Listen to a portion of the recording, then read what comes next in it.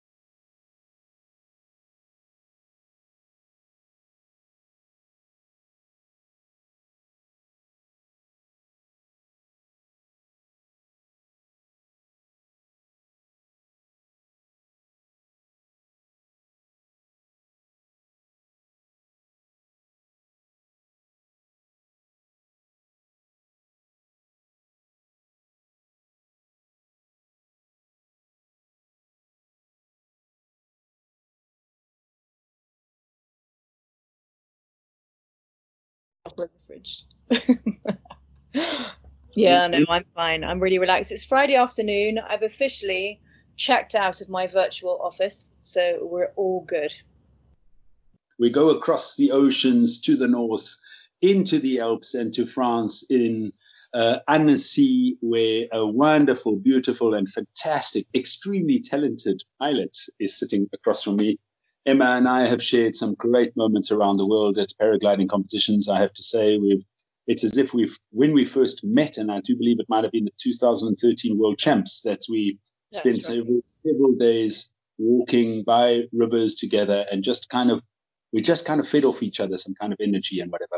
Emma, thank you very much for accepting to be on the podcast. I know it feels very strange for you, and you expressed to me in no other terms that why should I talk, or what's it with me? You've got such illustrious characters like Barney Woodhead. I mean, how honestly can this podcast come after a podcast by Barney Woodhead? You know, I mean, I'll try. You don't need to try, because you're extremely natural. You're really down to earth. You're a wonderful lady, as I said, and you have really a lot of beautiful stories. You're often on the forefront, as one of the topics of today's podcast is the BPRA. You've been mentioned there, and you are one of those mentors for up and coming pilots. As little as you might admit that or think that, Emma, you are a lady who actually has a lot to say with regards to helping people in the paragliding world. And this is not a kind of YouTube tutorial to help people to paraglide. It's a podcast, and it's a fun moment. So welcome on the podcast again. What's going on in Annecy today? At this very moment, I'm sitting on the terrace. There's a tiny little cloud just popping above the Bauges. I think probably it's about 2,500 meters. I'm opposite Lake Annecy. It's sparkling. It's turquoise.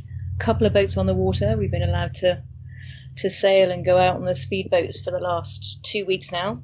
There were some gliders in the air actually earlier on this afternoon, but they've landed now. because blowing quite strong northerly, which is a little bit bumpy here.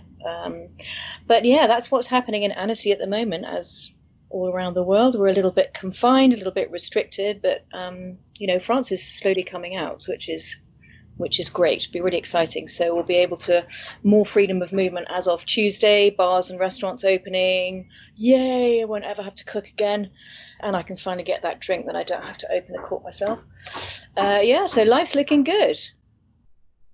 That is, in a nutshell, actually your life. Oh, I'm glad that restaurants will be open. I can eat something nice. And I do love to cook. I'm a baker, so I'm not so much of a, I'll cook anything, but I'm a baker. I love making cakes and cookies and chocolate and anything sweet. So I've got a really sweet tooth, but I love cooking in general, cook my own bread and all that sort of thing.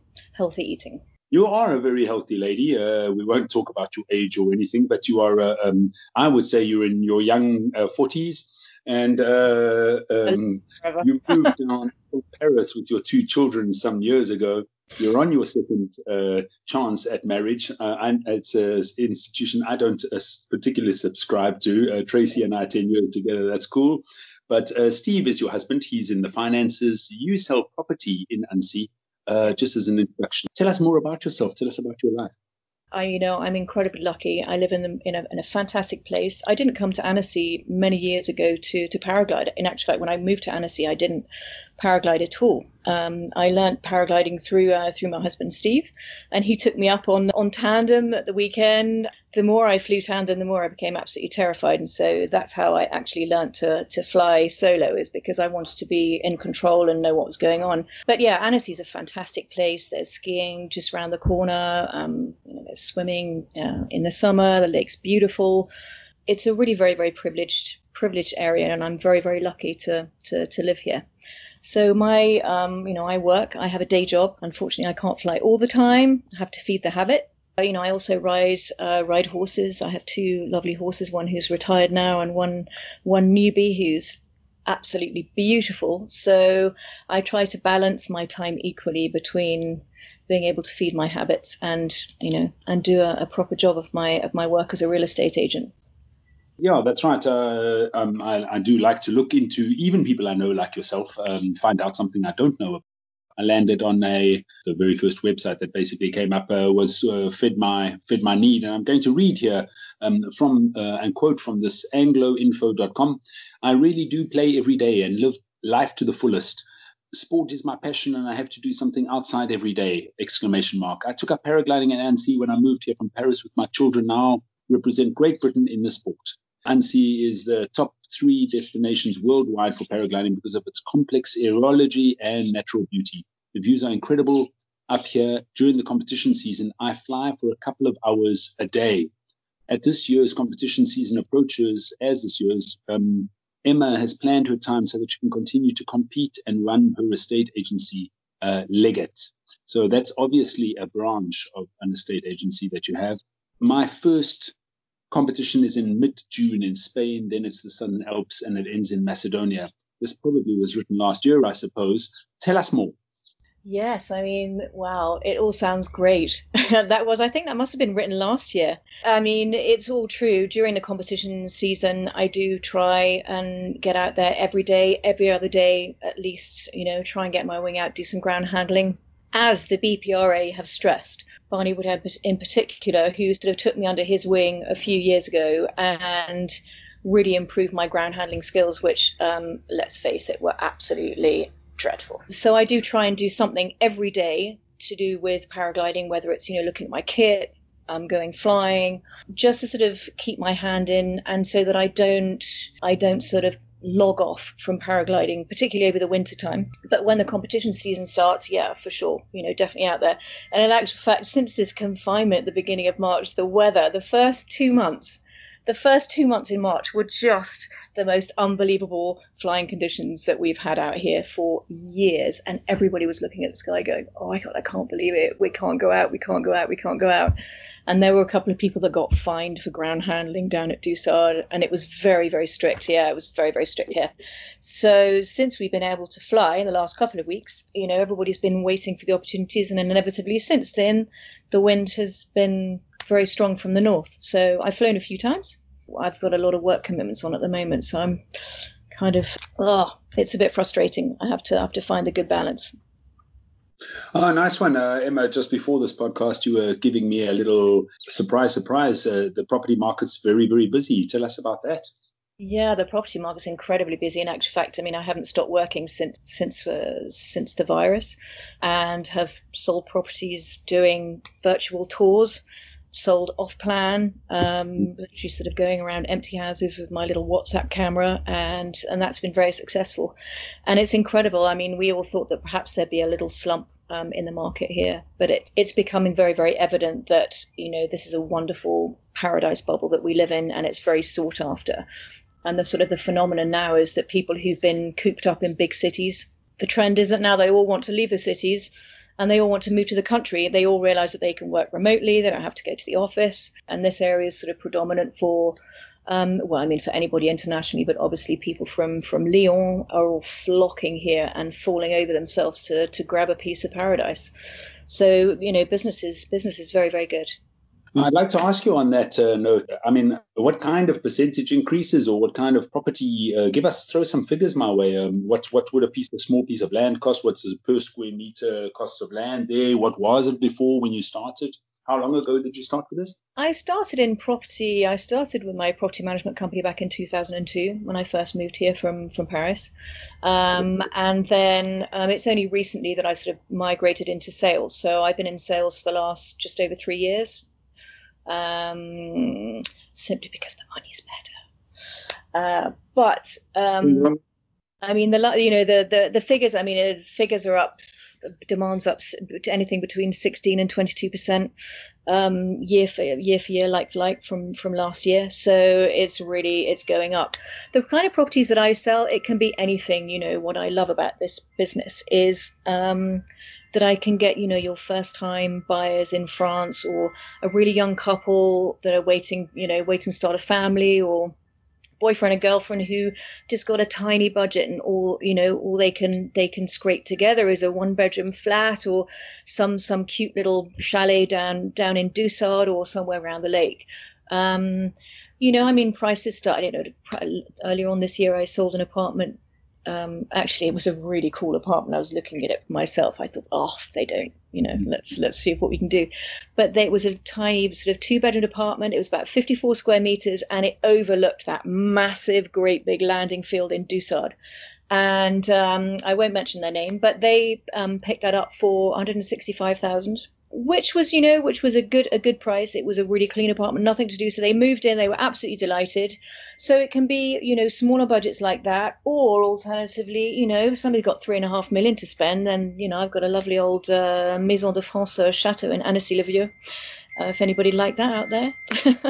So it just depends. And what's great about what I do is that you get to meet so many different people from different walks of life, and they've all got different priorities and different things that they want to do in the area. It's not necessarily all about skiing or all about paragliding or all about being on the lake. It's just being in a beautiful place and having so much choice. So that's what we sort of sell in on here. Yeah. I think you are selling a kind of lifestyle there. I think that a lot of people, it's a playground there. Yeah. Yeah, I mean, you can do absolutely anything here, from hill walking. You can take a guide and learn all about mountain flora. You can obviously go on the lake, paraglide. You can hike in the winter. You can ski. I mean, you name it, archery, anything, you name it, you can do it here. So it's a playground that suits absolutely everybody and everybody's ability. You don't have to be a massive, cardio beast. You can just get your mountain poles and go up some gentle paths and just take it all in. We walk up the highest peaks here, and we've got a 360 panorama. You can see Mont Blanc. It's just absolutely stunning. And then all the way down to past Grenoble into the Southern Alps. It's beautiful. It's beautiful. And I never thought that I would be a mountain. I never thought that I'd be a mountain person. I originally moved here for the skiing, but the mountains have really grown on me, actually, and I don't really want to live anywhere else. Mm-hmm. Mm-hmm. And you're a very good saleswoman, by the way. Great. You've sold properties in the process. Great. No, I mean it's just fun. I'm very fortunate to be able to love my job, to love where I live. That corny expression, life is beautiful. It's I'm very lucky, very, very lucky. Oh, life is beautiful, and as cliched or as you say, cheesy. That's not cheesy. That's a corny. You said. Life is beautiful, but life is what you make it. And so many people, I feel, are. Look at this lockdown in South Africa. I wanted to give a comment about moving to the countryside, and like you spoke of the Lyon crowd who are rushing there to try and grab what they can, and people with a bit of money are suddenly moving to the countryside. I spent 2 months in the countryside in this forced lockdown we had. And we didn't know it was going to be 2 months. It was supposed to be 3 weeks, but everybody knew it would be extended up front. And the difference in my and our mentality, I had some staff with me there. The people who lived in the city of Cape Town, just an hour and a half drive away, was unbelievable. It was chalk and cheese how people were living this country. Yeah. Absolutely. I mean, totally. I just, I really felt for the people that have been cooped up in the city. There are some people that don't even have a balcony to go on. And certainly in the last month, things have been a little bit more lenient in terms of going out and exercising. But, the first months was absolutely dire. And it was so hot. I mean, we had one of the hottest months of March on record. We couldn't swim. People in the cities weren't even allowed out. Like Paris, for example, they weren't even allowed out to walk around the Berge de Seine. It was drastic, and I really felt for those people. And I thought to myself, how very lucky I am. Wouldn't it be great to be able to just go and pick up all those people with a truck and bring them back here? Confinement was reasonably easy for us here, honestly. We have some beautiful scenery to look at, and we are outdoors and in pure air. I completely agree with what you're saying there. In South Africa, we, of course, have our slums, we have our townships. And can you imagine somebody being confined to, along with 4 other people, in just a place that they are there just to sleep at night? And they're in there. It doesn't matter what the temperature is. They have to stay locked in. Otherwise, the military are going to threaten to beat them up. And that kind of heavy-handed. But I have to say that South Africa and a slum, a small 20 square meter apartment in Paris, I don't think are very different. I think it's the same kind of locked up. It doesn't matter if you're in a nicely white wall with a nice piece of art to look at, or if you're in your shack, you are still locked up. Us humans are far too social for that. So let's move on to some paragliding, because that's quite a nice thing, isn't it? You love competition flying. You have 2 children. Just tell us quickly, I can't remember the age of your kids. How old are they? So my son's 29 and my daughter's 25. My son's at the moment, he's cooped up in an apartment in right slap bang in the centre of London. He doesn't seem to be minding it too much. He told me that he had a wild parakeet fly onto his balcony. So he's sort of adopted this parrot that's appeared from somewhere, which is quite nice. He lives on his own, girlfriend less. So anybody wants to hook up with my son, 29, London, great. You can cut that bit out. And my daughter is in my daughter, Saskia. My daughter, Saskia, she is currently she has been since the beginning of the year. She's been in Brisbane in Australia. So she decided to stay over there whilst the potential of lockdown was going to last for a while. She's working for a real estate promoter over there, having a great time, and then hopefully being able to finish her year out and travel to New Zealand in October, and then she'll be coming home before the end of the year. So I really look forward to seeing her. Oh, that's wonderful. I have to notice that you didn't give her a single or attached status. She's absolutely gorgeous. She's lovely. She's very pétillant. How do you say pétillant? Lively. She's very lively and bubbly, and she has a wonderful boyfriend. And they've been together for a good few years. And they're great. They're great. Sorry, I just had to reason. You were telling your son who's single, but not a mention of your daughters. No, she's definitely not single. Well, now that we got that out the way, let's carry on. Yeah. Well, very bubbly you are, Emma, and I don't think it's just a glass of champagne that you love, which you have next to you right now. I think you are. Yes, it's Friday afternoon. You said so. It's just past 1 p.m. and you're allowed to have a drink. So go for it. Great. That's the kind of life that you and your husband live. You guys really enjoy yourself. You're not chasing competitions as a kind of hungry girl who really, really has to win, like some I've seen. And I don't want to This is not gentrified. I want to say any person, a man, woman, whatever, that same kind of hunger exists amongst one another. You're not greedy. You are, if I may, and I'm not speaking for you, you're going to correct me here. If I may, you are often quite hard on yourself when you fail in a result. Please tell us about your competition feeling, your experience, and Oh, it's interesting what you've just said there, because it brings back years of competition. I mean, I'm a competitor at heart. I've always done competition right from a very early age, whether it's been at school in athletics or rounders or whatever. So competition is something that for me is an absolute necessity in order to learn and improve, and also compare yourself to others, because I think without being able to compare yourself, it's difficult for me to sort of move myself forward in a competition, in a competition mindset. And at the beginning, competition was a real sort of love-hate relationship. It was, I came into paragliding competition probably far too early in hindsight, but that's what I wanted to do.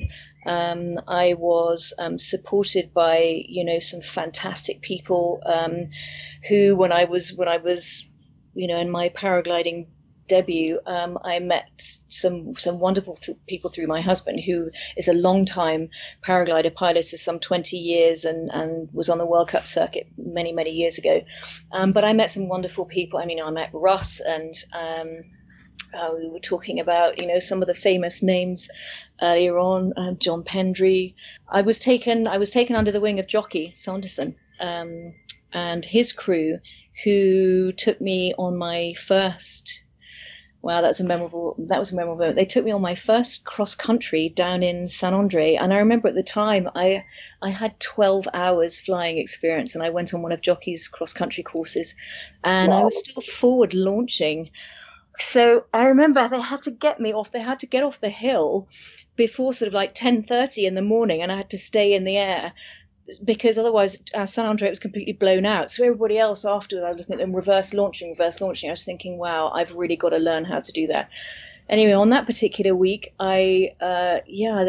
Chris White, who was working hand in hand with Jockey, they took me on my first 35K triangle around Saint Andre. That was one of my really memorable moments. And that kind of got me into the improving bug. I have to improve. How can I do that?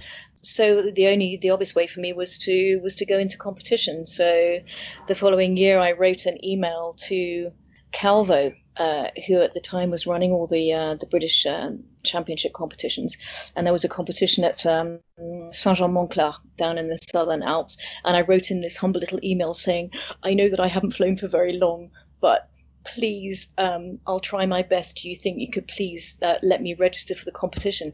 And so that was the start. That was the start of the whole thing. And that was way back. I mean, when was that? 2010 or something? 2009, 2010. But yeah, it's sort of been afterwards, 2 or 3 years into competition, it was a kind of this love and hate relationship with competition, because I really wanted to do every comp that I could. So I used to do sort of between 6 and 8 comps. I was away from home an awful lot, probably neglected my family a great deal, missed them a lot too. But I had to, it was like this thing that was eating at me, and it became almost an all-consuming thing, to such a point where a few years later I thought, whoa, this has got to stop. So let's just take the foot off the competition pedal, take a couple of years out, have a think about where you want your flying to go, what you want to do, what you want to achieve, and then go back to it, which is what I did last year, a couple of years ago. So I went back to it with a completely different mindset, much more chilled out, less hard on myself during the actual competition, but much more with an analytical mind. And all that was in actual fact thanks to the BPRA and Russ Ogden and Malin and Barney and some of the great guys on there who, I really aspire to. Some of them are probably the same age as my kids, but they're wonderful pilots. And with listening to how they, prepare for a competition, listening to their debriefings and becoming part of that really helped me just, chill out and think of competition in a completely different way, which I think in the end has made me a better competition pilot, whether my results show or not, to me is really irrelevant. But the mindset is much better.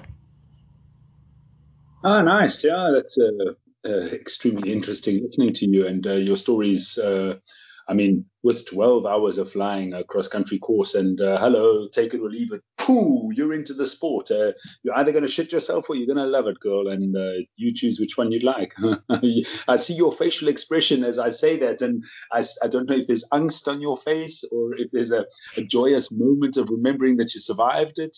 I mean, it was extraordinary because, I knew so little. And in fact, the debriefing that evening with Jockey, we sort of went around and said, how many hours have you flown and everything else? And I said how many hours I've flown. And there was this kind of, so it was really interesting. And it was on my flight on the way back from the Pic de Chamat back into the landing field, where it was at the end of the evening, the evening restitution, which, ignorance is bliss, thank goodness. And I was slowly going up and up and up and up, when actually what I always wanted to do was go down, go down, go down. And Chris White was on the radio saying, okay, so probably now's a good time to pull in big ears. And I came on the radio and said, what's big ears? What's big ears? And I was saying, what color line do I need to pull in big ears? Anyway, I eventually got it, pulled in big ears, and was probably in the air for about another hour whilst getting to the ground and not getting sucked up into the little bit of cloud that was left during the day. But that was quite memorable, and thinking, my God, I've just got so much to learn. And then, I've always stuck with Jockey. He's been sort of one of my gurus throughout my paragliding career, and now it's wonderful because he's taking care of the British team, which is really, really exciting. So it's almost like it's come round a full loop. Oh, but that's so great. I mean, firstly, I want to comment on your reaction. Or you may have a sip of bubbly, by the way. I see you gagging there for a little sip of moisture on the lips. Yes. And for the listeners, she at the speed of light grabbed at her glass and sucks down. Jockey's amazing. He's the podcast I did with him is also extremely funny. Funny that you mentioned Russ Ogden and John Pendry. I've done podcasts with them too. They're all coming out. They're all there. And they're all so interesting. This, of course, has been a super learning journey for myself. But the comment I wanted to make a moment ago was that you, in your reaction, in telling that moment that you were still an hour in the air on big ears on your way down, you told it with a kind of half calm, like you've been horse riding, you've been competing on lots of levels, and you kind of taken that in your stride. Would you mind just fill me in there? I mean, as I say, paragliding, I didn't realize when I started learning this sport how much there is to learn, how humble you need to be. I remember Russ saying to me years and years ago, because I was originally an ozone pilot when I started flying. So I got wonderful. I started off on a Buzz, the first Buzz Z, and then I got an Addict 2, which in my memory, thinking back on it, was probably the most wonderful wing that I felt in tune with. And then after that, I think it was the M4. And I remember Russ saying at the time, that was right, there was a delta between the two. And I remember Russ was saying to me at the time, he said, don't be in too much of a hurry. Take it easy. Take it all in. You've got time. This is a sport where you don't have to be under the age of 30 to be able to be successful. Take it easy. And in hindsight, it was a really very valuable thing that he said to me. Whether I would have done it differently, I don't know. I have the hunger to compete and do sport. I love that. It's part of my life. But they were moments where I didn't realize how much there was to learn. I mean, I don't know, it's like maybe playing golf or doing some other sport. It's just, if you go out and you have a really great day, you think, yay, a really great day. I've won the competition, or I've won the task, or I've come in the top 10 or whatever, or I've even come last, but it was a great task. And you think, wow, I know that tomorrow I can do better, so let's go out and do it all over again. And one thing I learned during competition is that you have to reset your clock. It doesn't matter what you've done on one day, you have to reset and start all over again the next day, because it's great to ride on the high, but you don't ever want to get too excited. It's like, to quote Mr. Woodhead in the previous podcast, you've got to keep your in your pants, a monkey in the pants. And that's so true, and there are some pilots that are so cool and calm and collected. And as a newbie, you go in there and you think, God, that guy, he's not completely ecstatic that he's just won the task, or, he's a champion. How come he's so cool and he's not jumping up and down for joy? The reason is because they're humble, and they've learned that it's not all win-win-win, and you can't be like super overexcited. Ross, for example, he's always got a big smile on his face. He loves it. He's had an amazing last few seasons.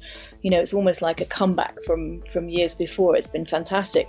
And he's always really calm and collected.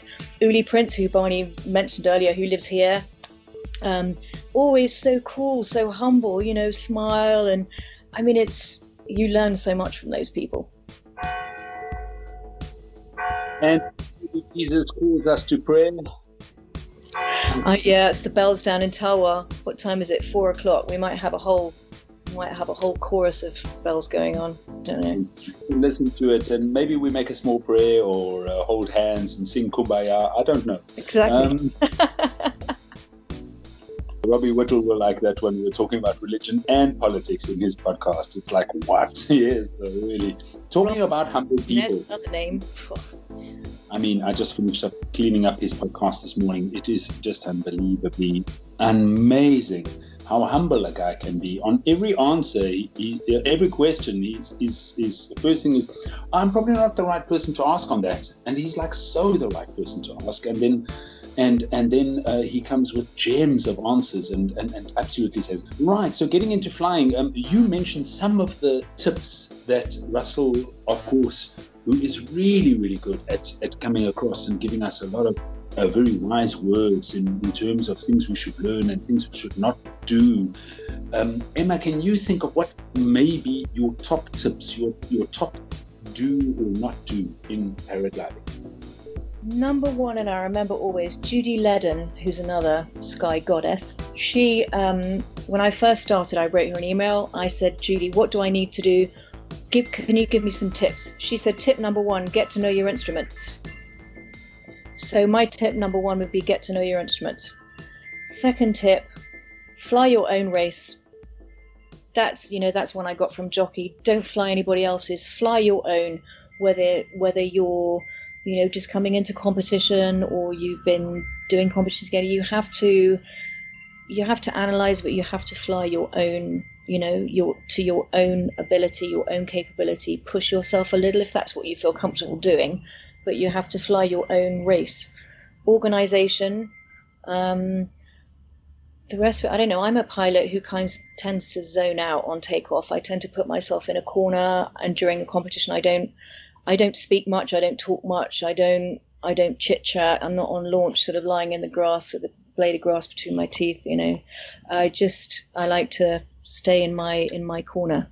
I think every pilot will find their own zone to be in, but those are the things that have worked well for me. And the other thing is, as you say, don't beat yourself up. Don't beat yourself up if you have a bad day.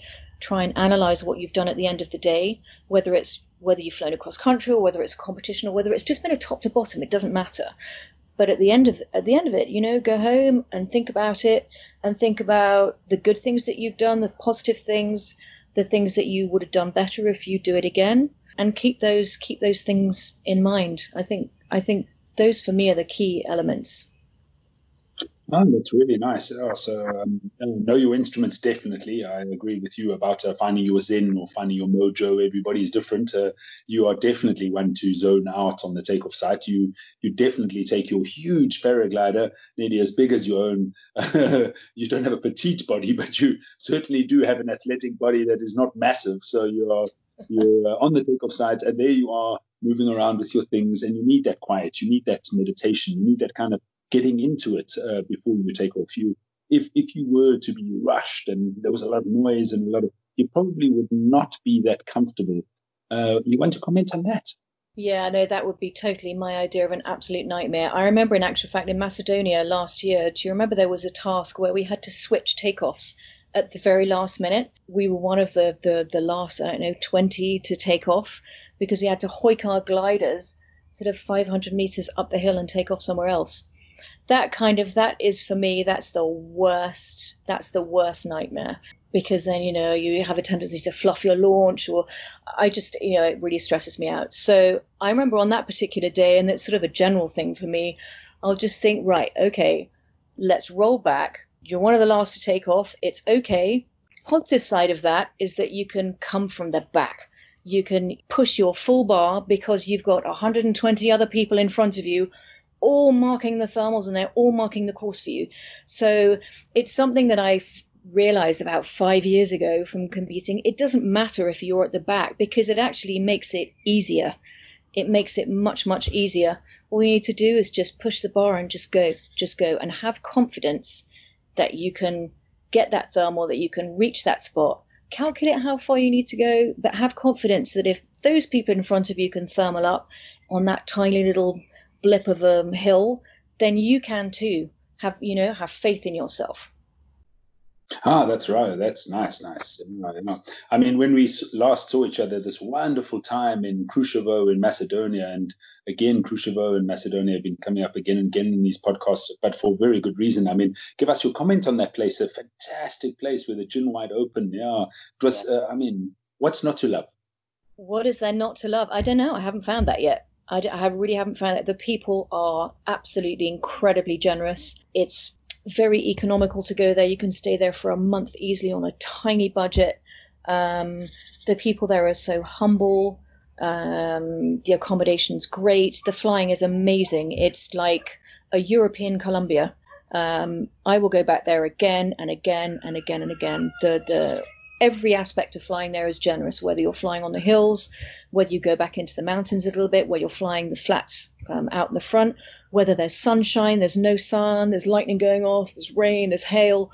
Everything. It's got everything. At the end of a day, when you just stick your thumb out and you get picked up by somebody on a motorcycle or a donkey and cart or a bus, it's the organization there is amazing. I highly recommend it for anybody, for any level. You can fly there at any level, whether it's a fully blown world championships last year, or whether you're a beginner and you want to have your first taste of top to bottoms.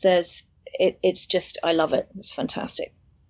It looks like I'll be heading there again this August to September. I'm in cahoots with Pepi Maleki. We made such a cool Pepi. We made such a nice course together, Pepi and I, in December, 1 week before the Portable competition in South Africa, and we had such a good time. But the people learned so much in 1 week. It must be like an on steroids jockey course where somebody comes with 12 hours and does their first cross country. It was really like that. Fantastic. And Martin Jovanovski really wants me to go back there and also do things with him. So maybe the three of us will do something cool together and offer some kind of whatever fun stuff. But you've got to love Macedonia. It's a really, really nice place. But that's not the only place in the world to fly. Of course, Annecy being another, and Sant Andre and around. And it brings me to our next question. Where do you really, really rate as your one or two or three top places that? Some of those change all the time. In the beginning, I would have said Sant Andre is, was one of my favorites for many, many, many years. Annecy, obviously, here. That slowly migrated with how my flying has migrated and where competitions have taken me to fly, in other places. Last year, I discovered Brazil, which just blew my mind. Andradas. Just so stylish, beautiful takeoffs in every single direction. A Kiko grass, whatever those blades of grasses. I mean, you could have eaten your picnic off the grass. It was just pristine, beautiful takeoff, immaculate. Yeah, lovely. Clubhouse, showers. I mean, it was really classy. So that was lovely, and the flying was amazing, really, really amazing. Long distance flying, long tasks. And I know that people have flown long distance from there as well. So I'd say that's probably quite up on my list, my top three list. Macedonia, yes, and the good old Colombia, The good old Roldoneo. I mean, it's great. I've become more sort of partial to flatland flying rather than mountain flying. I didn't know much about flatland flying when I first started flying. Obviously, there's not much flat around Annecy. As a flying style, I prefer strong conditions and to be absolutely hoofing to a point of almost being terrified, but there's no time to really appreciating flatland flying, because it's a completely different skill and you have to slow everything down. And I'm still learning a lot about that. And I find that really very, very exciting. Just the difference in pace that you have to take into consideration when you're flying around a course. And for me, flatland flying is where it's at. I love the mountain, don't get me wrong. I love a view. I love to be high up on the Alps and look down on white peaks. And I visited Switzerland for the first time in my life for flying. I'm talking about the Fiersch Valley. I'd never flown there. Wow, it's one thing, but flatland flying, it's where it's at. This last December in Portugal, we made most of our tasks right out in the valley when it could work. And shit, it was so cool, like fully blazing on the flats. Yeah, what's that place out there? Windyhook, where Yeah. it's obviously very windy. It's very windy. Windy Corner, and it's the capital of Namibia. You don't want to go and paraglide in Namibia. That's for very fast sailplanes that have a lot of options, not us. Or for your South African record breakers flying at over 125k an hour. It's unbelievable. I mean, Neville's podcast, if you listen to the details of it, and he's saying, "Oh yeah, no, I felt okay," and I'm like, "Are you mad? My whole body would have fallen out of my bum already." Since I've huge admiration for people who manage to stay in the air for that long. I can't imagine being in the air for 10, 12 hours. I can barely manage to concentrate for 3.5. Probably 3.5, 4 is my limit, but carry on concentrating for a whole 10, 12 hours is incredible. Really, hats off to those guys and girls, of course. Emma, I actually got my idea changed about that in just such a podcast with Charles Norwood. He went and made these first a 300, then a 400 kilometer flight. And he was saying there's something about a 10-hour flight. And you and I are the same. We are super ADHD version X. So, well, you're less than me. You have a slight bit less energy than me, but you still have a lot of it. But we, after 3 hours, we've kind of had enough. Okay, all right, I know my brain's going to explode. And he said, no, you just keep going, and your pace differs. And so, actually, I'm thinking, wow. Maybe it goes with people's personalities. I mean, Charles seems, he's a really chilled out kind of guy, very easygoing. So I can imagine him, flying for 10 hours and thinking, yeah, this is really cool. I'm having a really good time. But yeah, for you and I think it would be a lot harder. Is that a jam jar? I wish it was a real jam jar.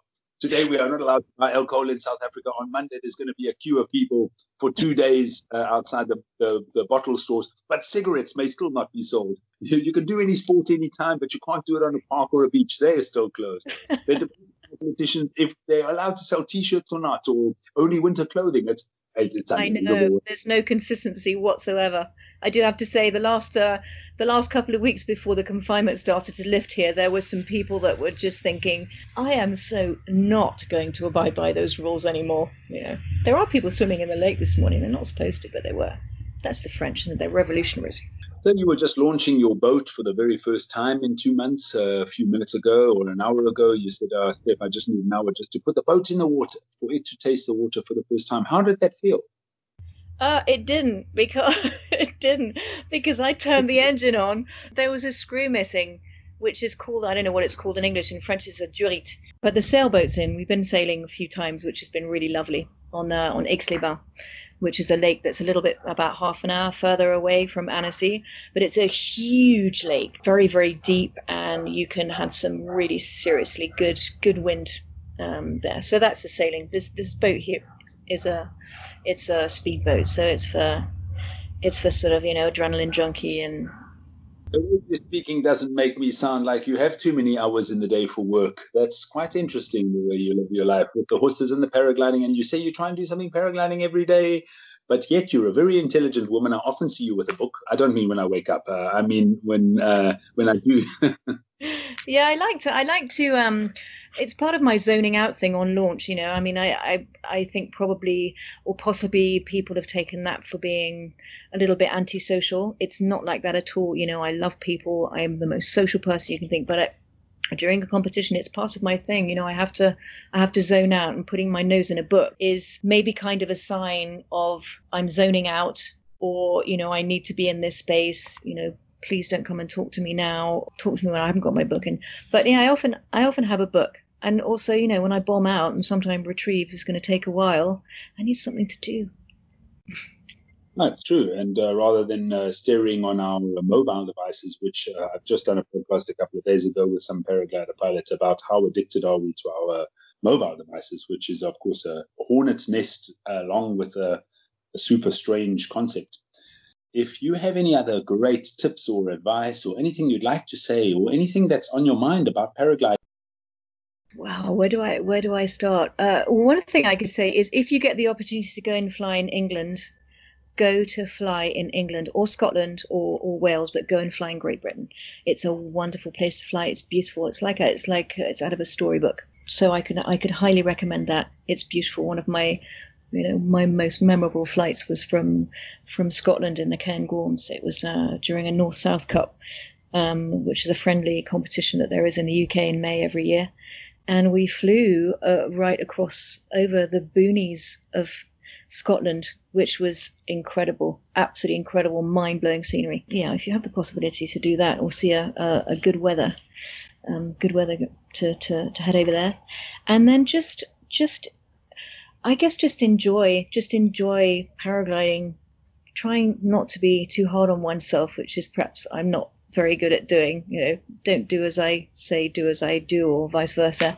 But enjoy the experience, take it all in, and not to care about what anybody else thinks of you or your ability or what you're flying or the gear that you've got or what color, anorak you've got. Nobody gives a flying fuck. Do your own thing, be your own person, and go your own way, and be safe. Yeah, great. That's probably for me one of the gems that you've said today. Be your own person in our sport. A lot of people in our sport seem to follow the herd mentality. That guy's taking off. Why shouldn't I take off? Meanwhile, don't compare yourself. Don't be a sheep in our sport. Be yourself. Doesn't matter if you can only scrub together a few €100 to buy that next upgrade on a glider. Do it. It doesn't matter that your glider is 2 or 3 generations behind. Doesn't matter that person is wearing that neon pink and purple 80s flight suit, which is now back in vogue, which I hope never comes back in vogue. I know, it was quite cool. It was kind of cool. I wouldn't mind a bit of the old shocker retro. Fuchsia pink. That's true. Fuchsia pink, even on men, was really a big one in the 80s. What are you doing for the rest of what are your plans for the rest of the summer?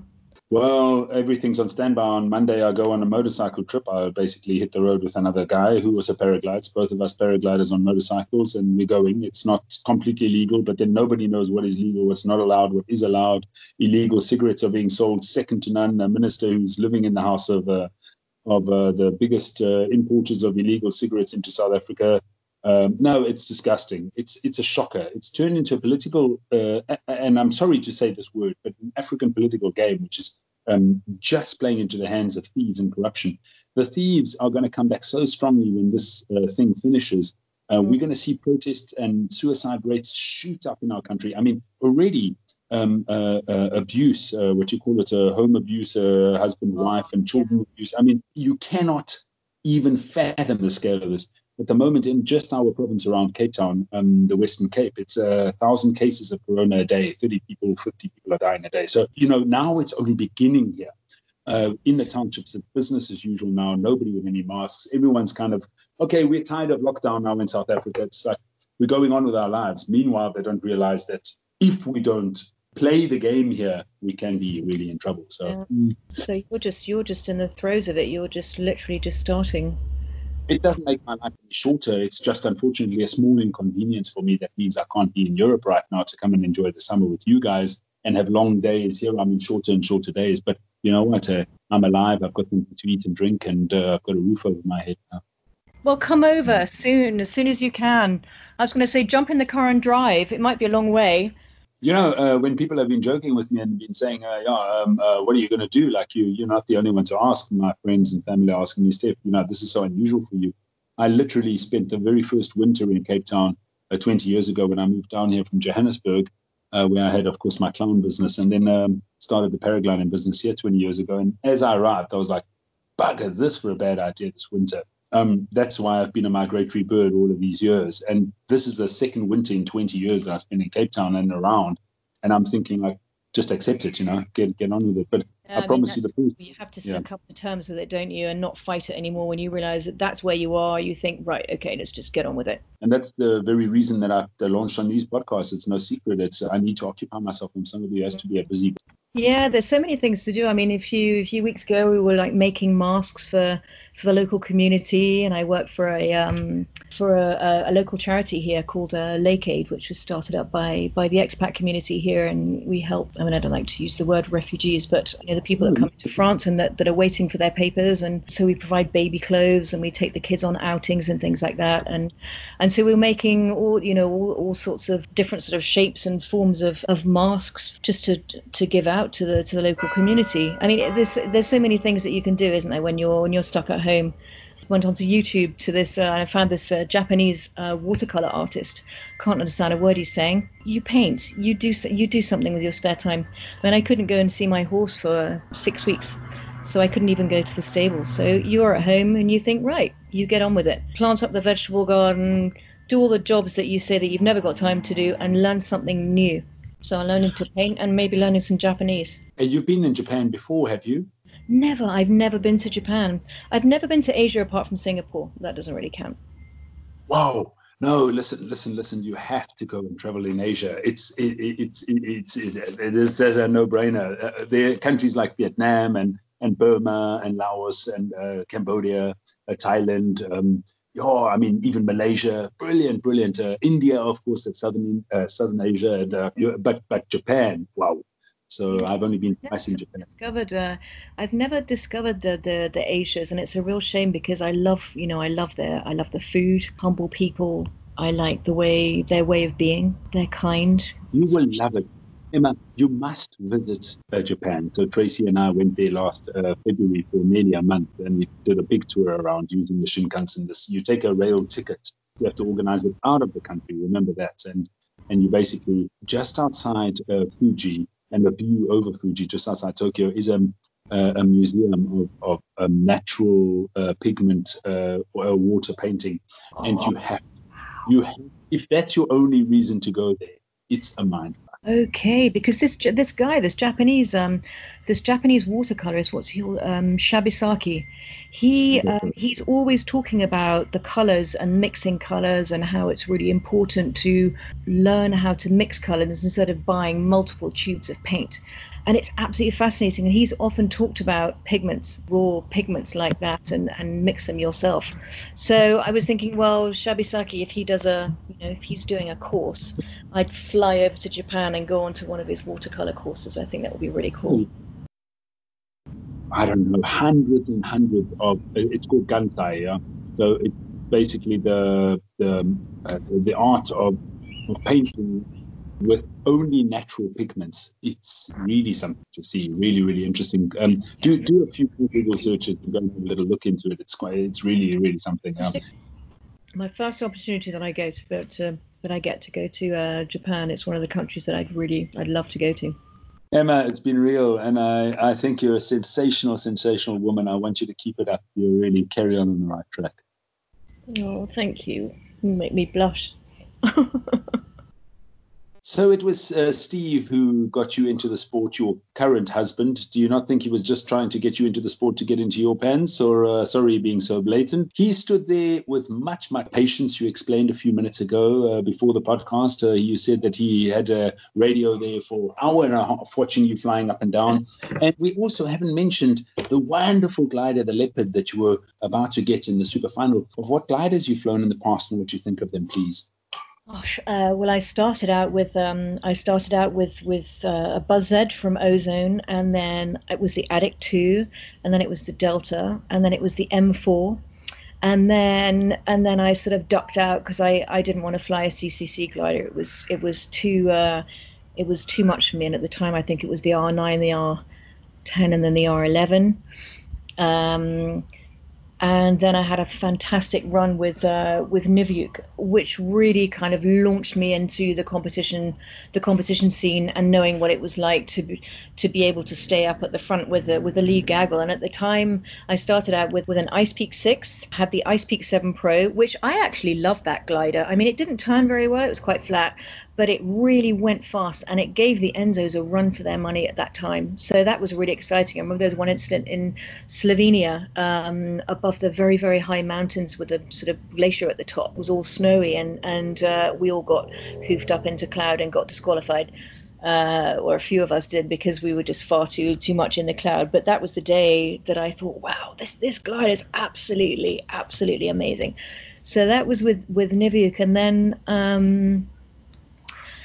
then, yeah, I mean, I must say, I've always had a love for ozone gliders. So I've mostly flown ozone, and my Xeno that I've had for a few years is probably one of my most favorite gliders. A really cracking little Xeno that I bought secondhand from Joanna Hamney a couple of years ago in Macedonia.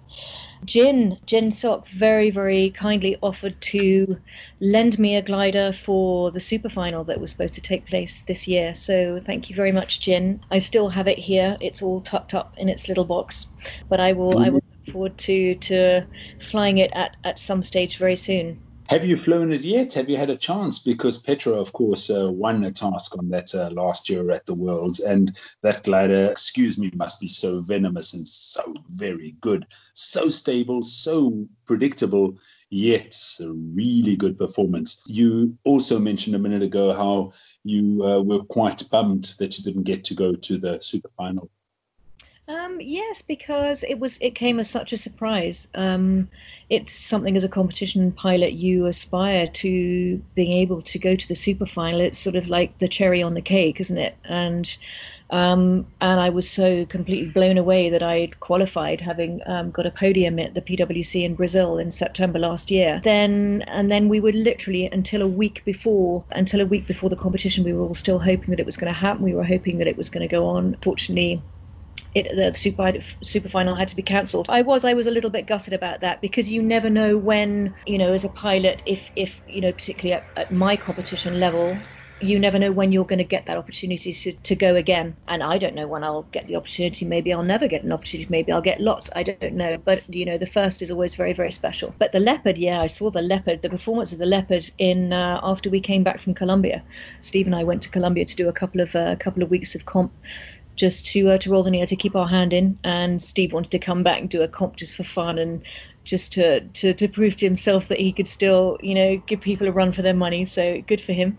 And so he was flying a Leopard, and I saw during the 2 weeks of comp the performance of that glider was really absolutely incredible. And I was very, very privileged and very fortunate that Jin asked me if I'd like to fly one at the super final. So hopefully I will get an opportunity later on this year at the Europeans. The date's just been pushed back to the end of August, beginning of September. So fingers crossed it's actually going to go ahead.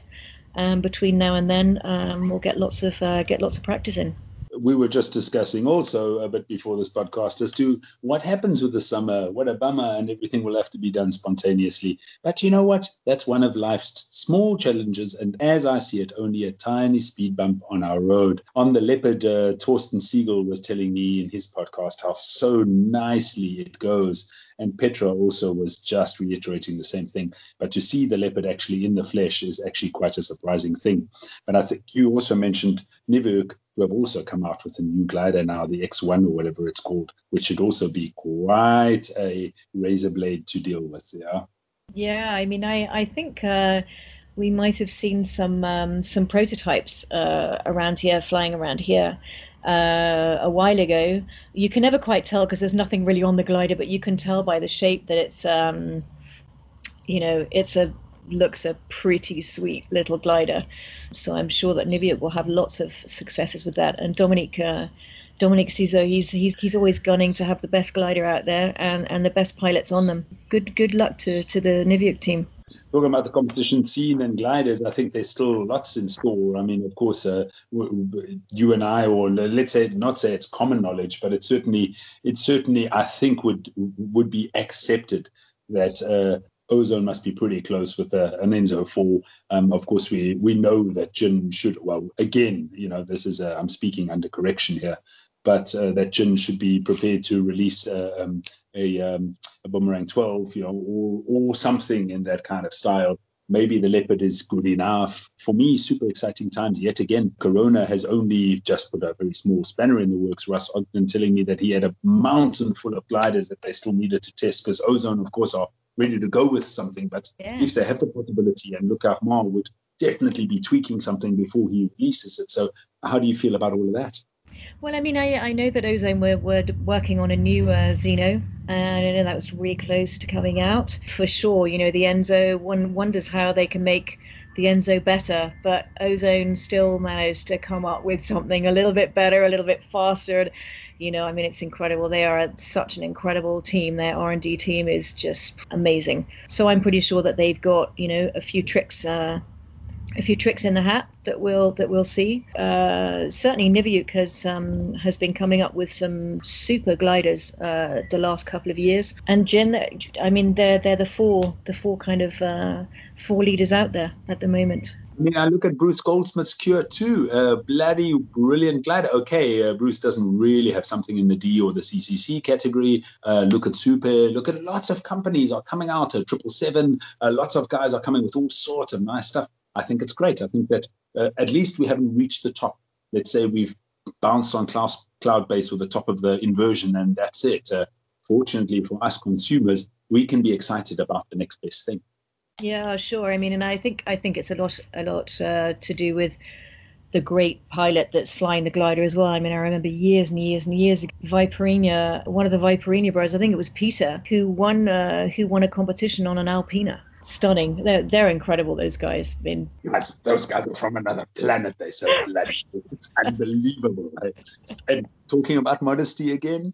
Oh yeah, totally modest. And I do have to say that they trim, for me, they're the best trimmers in the world. Stefan, Peter, if you're listening, thank you very, very much, because that trimming for Brazil was top dollar. It was great.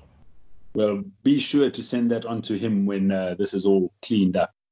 Finally, the last question I'd like to throw at you is, tell us the funniest thing that's ever happened to you in paragliding or in any sport that you've ever done. Yes, you're holding your hands to your head as if something extremely funny is about it.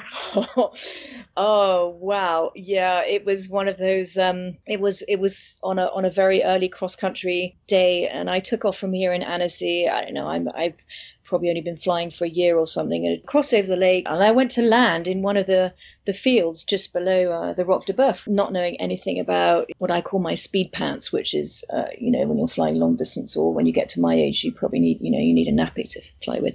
Anyway, I wasn't wearing one of those, but I didn't know about that at the time, so I was absolutely dying for a pee. So anyway, I landed in this field, struggled in my harness, balled up my glider and everything, was running to the bushes, pull my pants down to have a peek behind the bush, and the farmer comes round the corner in his tractor and has a full view of my arse. It was a very, very embarrassing moment, and I couldn't stop, so he just had to wait, and he tipped his hat like that and turned the other way. That probably is the most embarrassing moment. So I very soon learned how to water management or nappies after that, because they now they've got loads of things for girls. You guys have it pretty lucky, actually, don't you? I do want to say your story is delightful. It's great, and you may never have thought that maybe that was the hottest moment in that farmer's entire visual experience. Maybe it was. I'd like to think so anyway. Well, I don't know. Maybe. It was certainly very entertaining, and it still makes me laugh and cringe, as you saw. It's something I will never forget. Emma, it's been absolutely great having you on the podcast. When you were reluctant and a little skeptical of yourself that you wouldn't give something that would be up to standard, I can tell you that you have delighted us all with a really wonderful, wonderful time. So thank you very much for participating, and spread the love. Really hope to see you this summer. Who knows what happens? Have you got something positive so you'd like to say and throw out there? Be happy. Live and be happy. Yeah. It actually takes very little, doesn't it? Yeah. Life's very simple. Sometimes we have a way of complicating life and it's just totally unnecessary. Live the life and do whatever makes you happy. Don't let anybody tell you that you need to do this or you need to do this. You do what feels right. It's great. Life's for living. Go out there and do it. Thank you for inviting me. Thank you very, very much. Super cool. Cheers, you. Bye-bye.